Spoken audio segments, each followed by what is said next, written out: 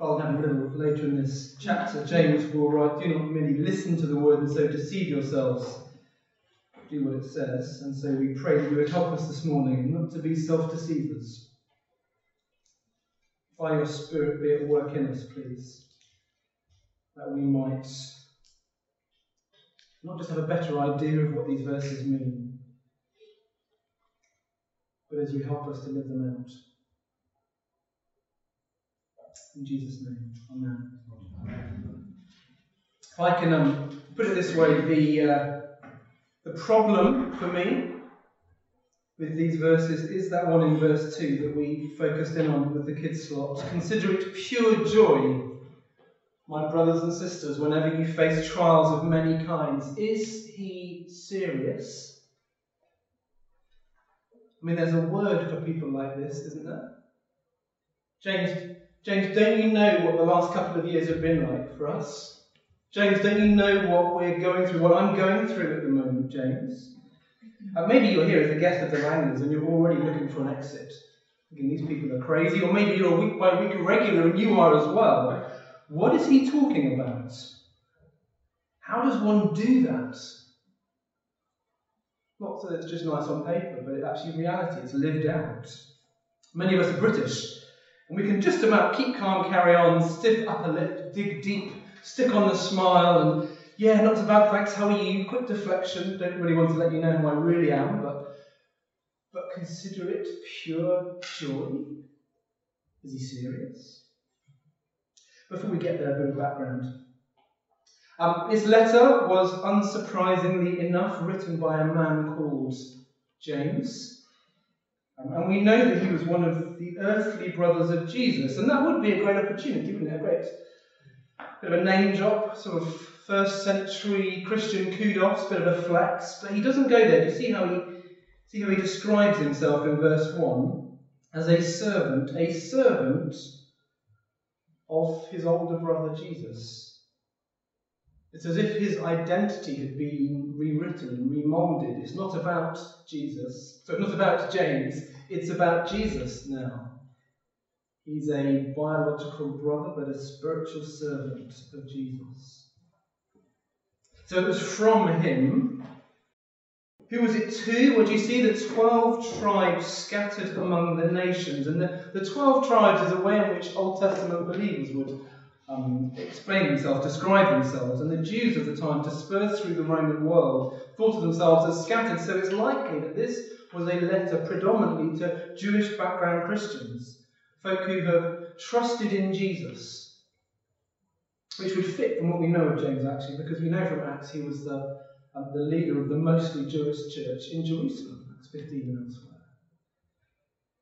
So that's who it's from, that's who it's to, and then he's just straight in there. Greetings, thanks James, straight in there, no waggling over the tea or formalities or beating around the bush. Consider it pure joy, bang. It's worth saying he's not some sort of unhinged eternal optimist. He knows that there are trials, many trials, as he puts it. It's not as if he's ignoring them. He knows that the Bible would say we live in a world that is not meant to be. It's not the world as God created it, but rather the world as sin spoiled it. Christian faith ought not to be surprised about the daily reality of pain. So from chapter 3 of Genesis through to chapter 20 of Revelation, this bit in the middle is always going to be hard. It's always going to be painful. The Langlers know that, and you and I know that. It's the reality of the world, isn't it? God has done something about it. Jesus died on the cross on the Friday and rose again on the Sunday. Sin has been atoned for, but for now he's back with the Father, and one day he will return. And the Bible says when he returns, then it will be as it's meant to be, and yet even more glorious. Even better than at the start. But for now we're waiting. And because we've turned our back on God, and everything goes out of kilter, our relationships with him and with each other and with the world and even with ourselves.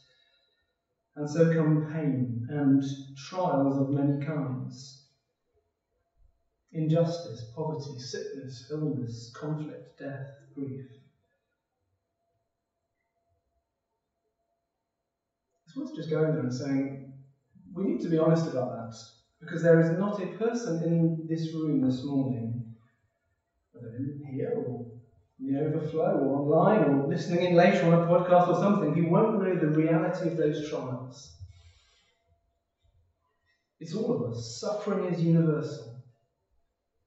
Whether you're a Christian or agnostic or an atheist or something else, or you're just confused and not quite sure where you stand, you are not alone. And they might put on a smile and say, yeah, fine, thanks, how are you? But everyone's in the same boat. Everyone we meet. That person sat next to you now. Person on the bus, your colleague, friend in the office, friend in the staff room, your nightmare of a boss. Everyone. Trials of many kinds. These verses apply to you and to me and to us, which makes them very relevant, very important, worth listening to. For the Christian at least, we are to consider these trials pure joy. I've got to be honest and say, I found this really hard to prepare. Especially with the last couple of years. He says vaguely. Especially with stuff here in the building even. All kinds of things. So how do we do it, James? Just firstly, notice the word consider. I think that means the process, for at least getting to the kind of place where we'd like to be in verse 2, the process begins up here. It begins with our mindset, our way of thinking. It's about changing our perspective. That is step one in the process to make days of trial times of joy. Consider. So first point, consider that they can make us mature. Hopefully there'll be some notes on the screen for you. In my parents' greenhouse, big greenhouse, if you slide the door open and you go in at the right time of year, the smell of the ripe vine-grown tomatoes is extraordinary. Do you know that, just that fresh tomato smell? And even then the taste of them, assuming there are no slugs and stuff, the taste of them is incredible. But imagine it, you'd come 2 or 3 or 4 months before, and there would have been nothing of the sort. A few little green sprouts in the ground, maybe some fertilizer, maybe a bit of manure. Actually, the smell of the greenhouse might have been quite different. And the thing about life is it's ultimately not about my comfort, but actually it's about my conformity to Jesus. It's maturity, it's fruitfulness, it's Christ-likeness. Life is more than just about 80 years and 10 or a few more of as little discomfort as possible. The trouble is, when we think about life, we think about comfort. Comfort is what Instagram tells us. Comfort is what is shouted to us from every angle most of the time, and so pain is to be evaded at all costs. Trials are to be sidestepped. Hardships are to be avoided. And yet, as we thought with the kids, it is so often through the trials that He grows us. Trials are the greenhouse in which He matures you and me. Again, that's not easy to say. It's much harder to do, isn't it? Much harder to believe in the midst of this. But brothers and sisters, do not be afraid of the trials of life. See how it works with James. Let me read again verse 2. Consider it pure joy, my brothers and sisters, whenever you face trials of many kinds, because you know that the testing of your faith produces perseverance. Let perseverance finish its work, so that you may be mature and complete, not lacking anything. So we said with the kids, faith is like any kind of muscle, and you put strain on a muscle and it will grow. And you go to the gym and you can literally get bigger because you're putting strain on muscles and muscles are growing. And so trials put faith to the test and faith grows. It produces perseverance. I'm not the gym person, I'm the running person, and I'm not the ultramarathon person, but imagine you were the ultramarathon person. And you begrudgingly start off with the Couch to 5K. You've got your headphones in, you've got your trainers on. Some of you have done it. And then slowly but surely you reach 5K and you think, I'm going to go for a 10K. I'm going to double it. And bit by bit you get better.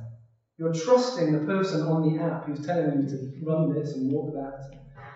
And then you do a big weekly long run on a Saturday, not a little short one through the week to try and get you faster, and bit by bit, and more by more, the stamina grows, and then race day approaches, and you're not going to win any records.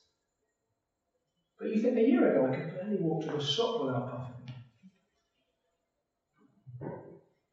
Well, so James says, look at the spiritual stamina. We keep going and we keep growing. And we do that and we grow closer to him. Closer to the person we were meant to be. Closer to the likeness of Christ that we were meant to be. It's not about being comfortable. It's about being conformed to the image of Jesus.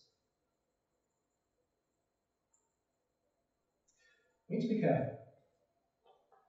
That doesn't necessarily mean, of course, that we don't seek to alleviate pains and trials from our lives. Don't use this passage. Don't blame me for not going to a GP. That's not what it's about. Jesus walked around the earth and he brought healing and wholeness and peace and restoration. But I think it means in the midst of it, then we can consider, we can change our mindset to understand what he might be doing in us through it. He's not saying that we'll automatically do that. You and I know it's not as simple as that. But rather that we are to consider trials in that way.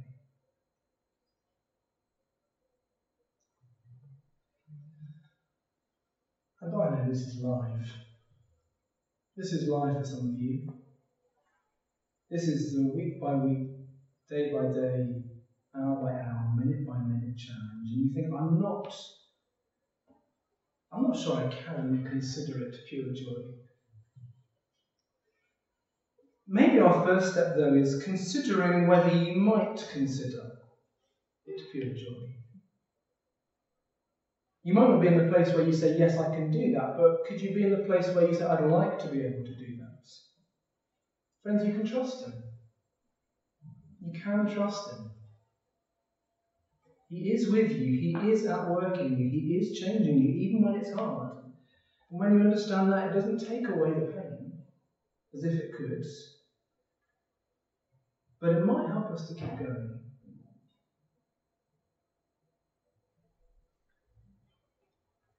It might be that this genuinely is a season of trial for you, and in the Lord's kindness, he's brought you here today, and we're doing James, and there we go. Maybe it's school, maybe it's studies, maybe it's work, family, generally life, and there's that little voice there that sometimes you hear it and it says, see, he has forgotten you. He doesn't care. He's not good. You can't trust him. And so I think then what James does is he helps us at that point, and he moves us on to ask, so that we might ask God to see things his way. He wants us, secondly, then, to ask for wisdom, verse 5 to 8. We read on again, not lacking anything. If any of you lacks wisdom, you should ask God, who gives generously to all without finding fault, and it will be given to you. But when you ask, you must believe and not doubt, because the one who doubts is like a wave of the sea, blown and tossed by the wind. That person should not expect to receive anything from the Lord. Such a person is double-minded and unstable in all they do. See, the problem is, in the midst of the trial, as you will know and as I know at times, when it all feels really dark, they can be so all-consuming and so absorbing and so debilitating that it's hard to have any kind of perspective that the Lord might be at work at that moment. Isn't it so hard? They loom and they're just there, and you think, I don't know what this is for. And so I think we need his help to see things the way that he sees things. I think that's the kind of wisdom going on here. It's not that James is suddenly talking about sort of suffering and trials and hardships, and no, he's talking about wisdom, but they're linked. That's the context. It's to see the situation as God sees the situation. It's a specific kind of wisdom that we're thinking about. And we might be hurting or confused or anxious or afraid, and God says, ask me. Ask me and I'll help you. I'll help you to see what's going on. I'm not calling on you to deal with it on your own. I'm asking you to ask me for the wisdom that you need, and I will provide that wisdom for you.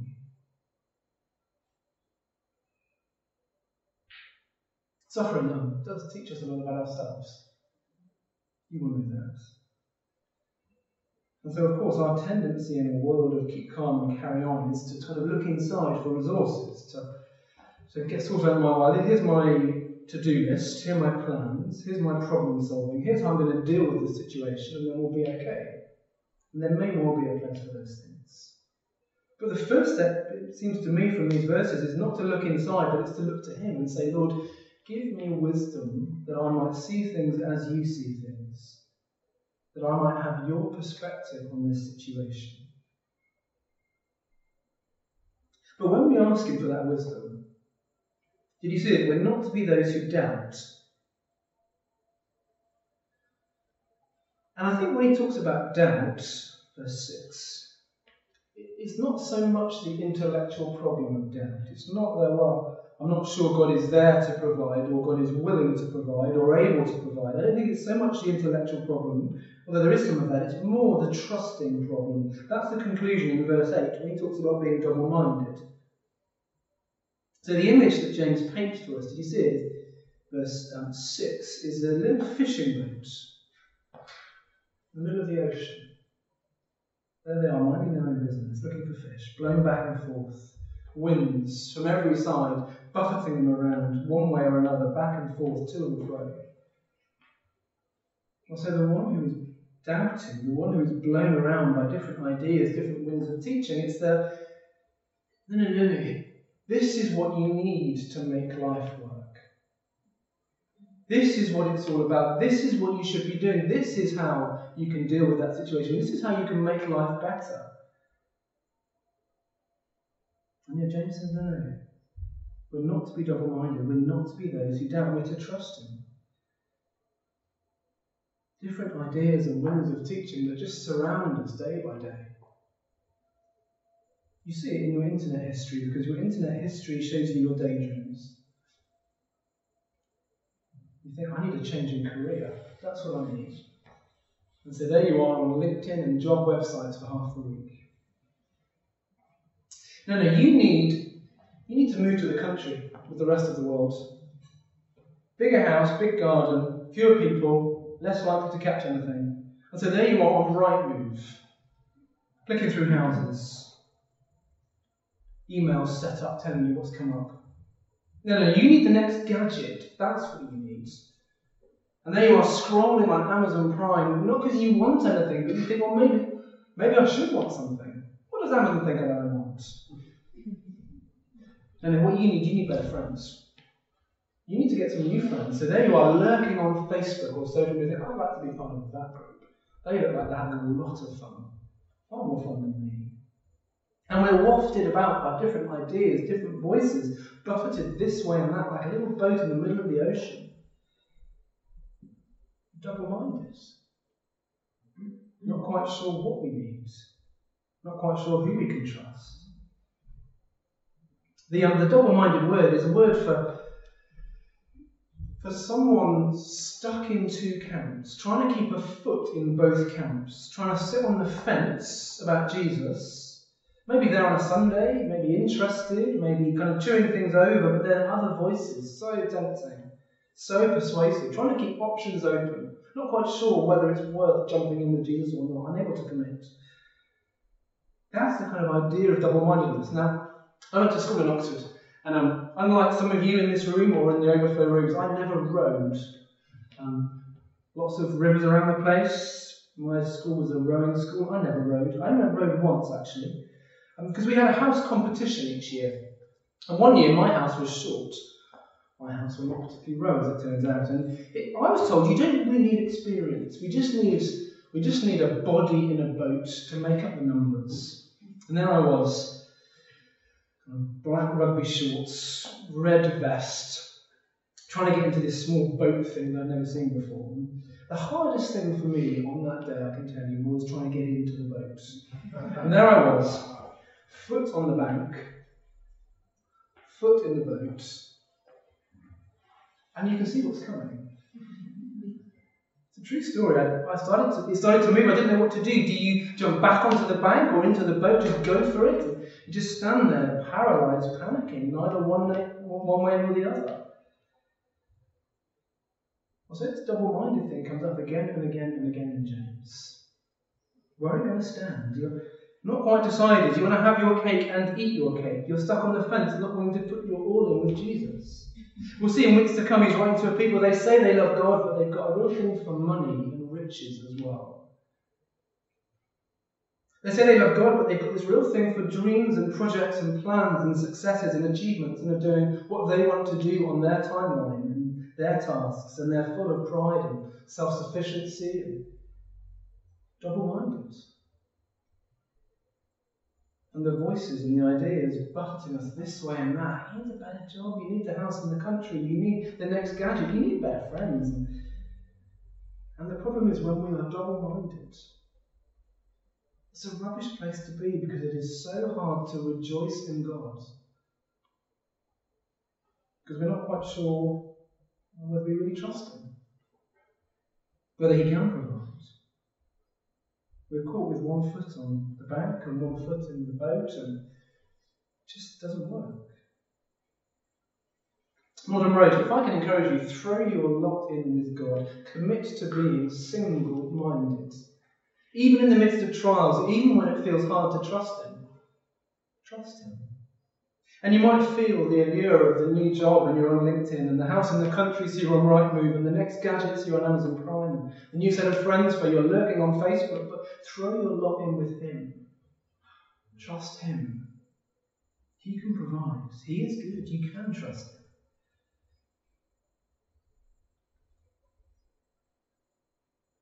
And where does that leave us? The last couple of verses, verse 9 to 11. Treasure Jesus above all else.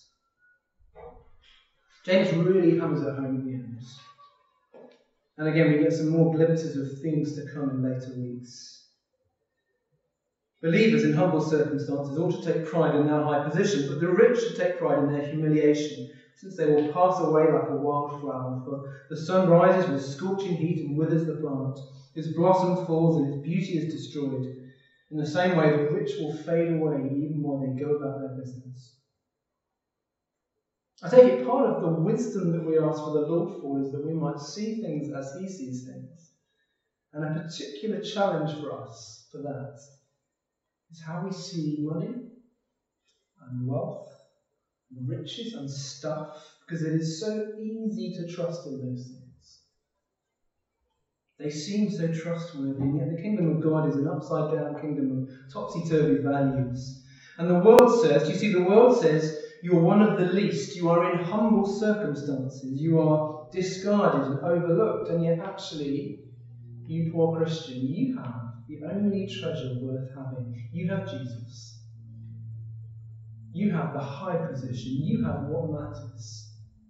You might have a bank balance with nothing in it, but you have the one treasure. That's why you can meet such extraordinary, content, humble, generous Christians at times who have so little in worldly terms. But it's because they know that what they have is the thing that matters. They have the one treasure. It's not that they're kidding themselves. They've been given wisdom from God, and they are not double-minded. The flip side is, the world says you're important. You have the 7-figure salary. You have the huge house on the Woodstock Road. You have an enormous car or two. But you can take pride in your humiliation. Humiliation? Verse 10. Oh, because this rich Christian has seen that they can't buy their way into heaven. They can't rely on their riches. It will get them nowhere. And so they've lowered themselves to receive the free gift of grace. They might have a bank full of cash. They might have savings coming out of their ears, but they've got empty hands as they come to the Lord and ask for forgiveness. Their money will get them nowhere.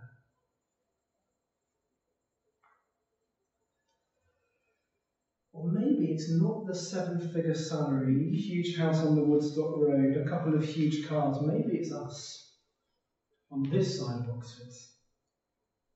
Because in the global perspective, we are hugely wealthy. We are extremely rich. Even with energy prices rocketing and council tax ludicrous. But actually, in a world of comfort, to remember that the rich are like flowers whose blossom falls and whose beauty is destroyed, verse 11, is a really good thing to remember. And that Jesus is not just one of the treasures that we should run after, but the only treasure that matters. Is vital, it changes everything.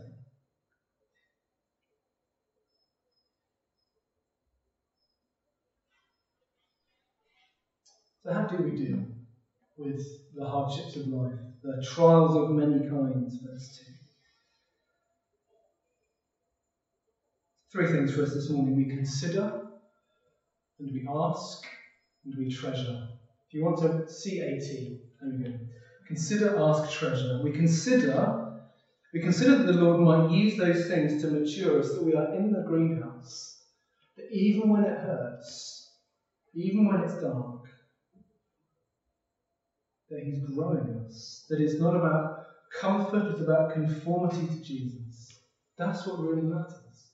So we consider, we ask Him for wisdom, that we would not be double-minded, but rather trust Him to see things as He does, that we might see the world as He sees the world, that we might see our situation as He sees our situation. Indeed, that we might see how He sees us. Consider, ask, and then treasure, that we might treasure Jesus above all else. And in the rich West, that is vital. And if we get those things, if we consider and we ask and we treasure, then maybe we might consider our trials pure joy, or at least maybe we might be a bit closer. Let's pray. Father in heaven, we confess we find these verses hard. And so we pray that you would help us. Help us to consider, to know that in the midst of trials and hardships, you're at work maturing us, conforming us into the likeness of Jesus, pulling us away from our love and comfort. Help us to be those who ask, to ask you for wisdom, that we might see things as you see things. And that we would not be double-minded as we ask, but rather jump in with you, trust you. And help us to be those who treasure Jesus above all else. We confess how easily we can get sucked into treasuring other things, and which we can treasure the gifts rather than the one who's given them. And we thank you that Jesus is so amazing.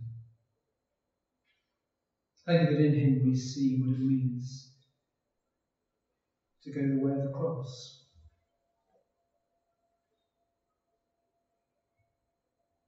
Help us to trust Him.